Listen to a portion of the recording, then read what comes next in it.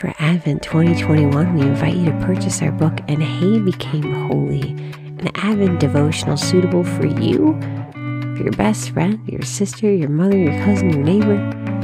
You'll want to worship together as we prepare our hearts for Jesus' coming. Find out more at blessedisshe.net/shop. October 11th, 2021. Today's reflection is written by Dr. Samantha Aguinaldo Wetterholm. Too much and not enough. As I sat on the worn couch in the student lounge, my cheeks became red, and I felt the other's eyes boring holes into the back of my head. As a new college freshman, I sat with my student orientation group while we watched a football game. Heading off to college was scary enough, but making new friends, the scariest. As we watched the games, I was giddy with nerves and excitement at finally being there. I was chatty, animated, enthusiastic, and loud.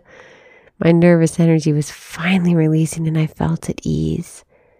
But then the looks started.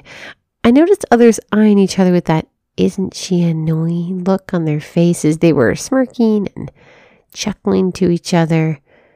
And it took me a few minutes to realize I was the source of their amusement. I clammed up and stared straight ahead, mortified and lonely.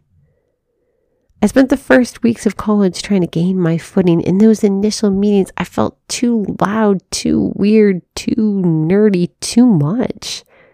I focused on class and figuring out this new schedule and how to live on my own. I ate lunch alone. I felt too much and not enough. But I eventually made some friends, just as weird as I am, just as nerdy, just as enthusiastic to be there. I finally felt a sense of belonging.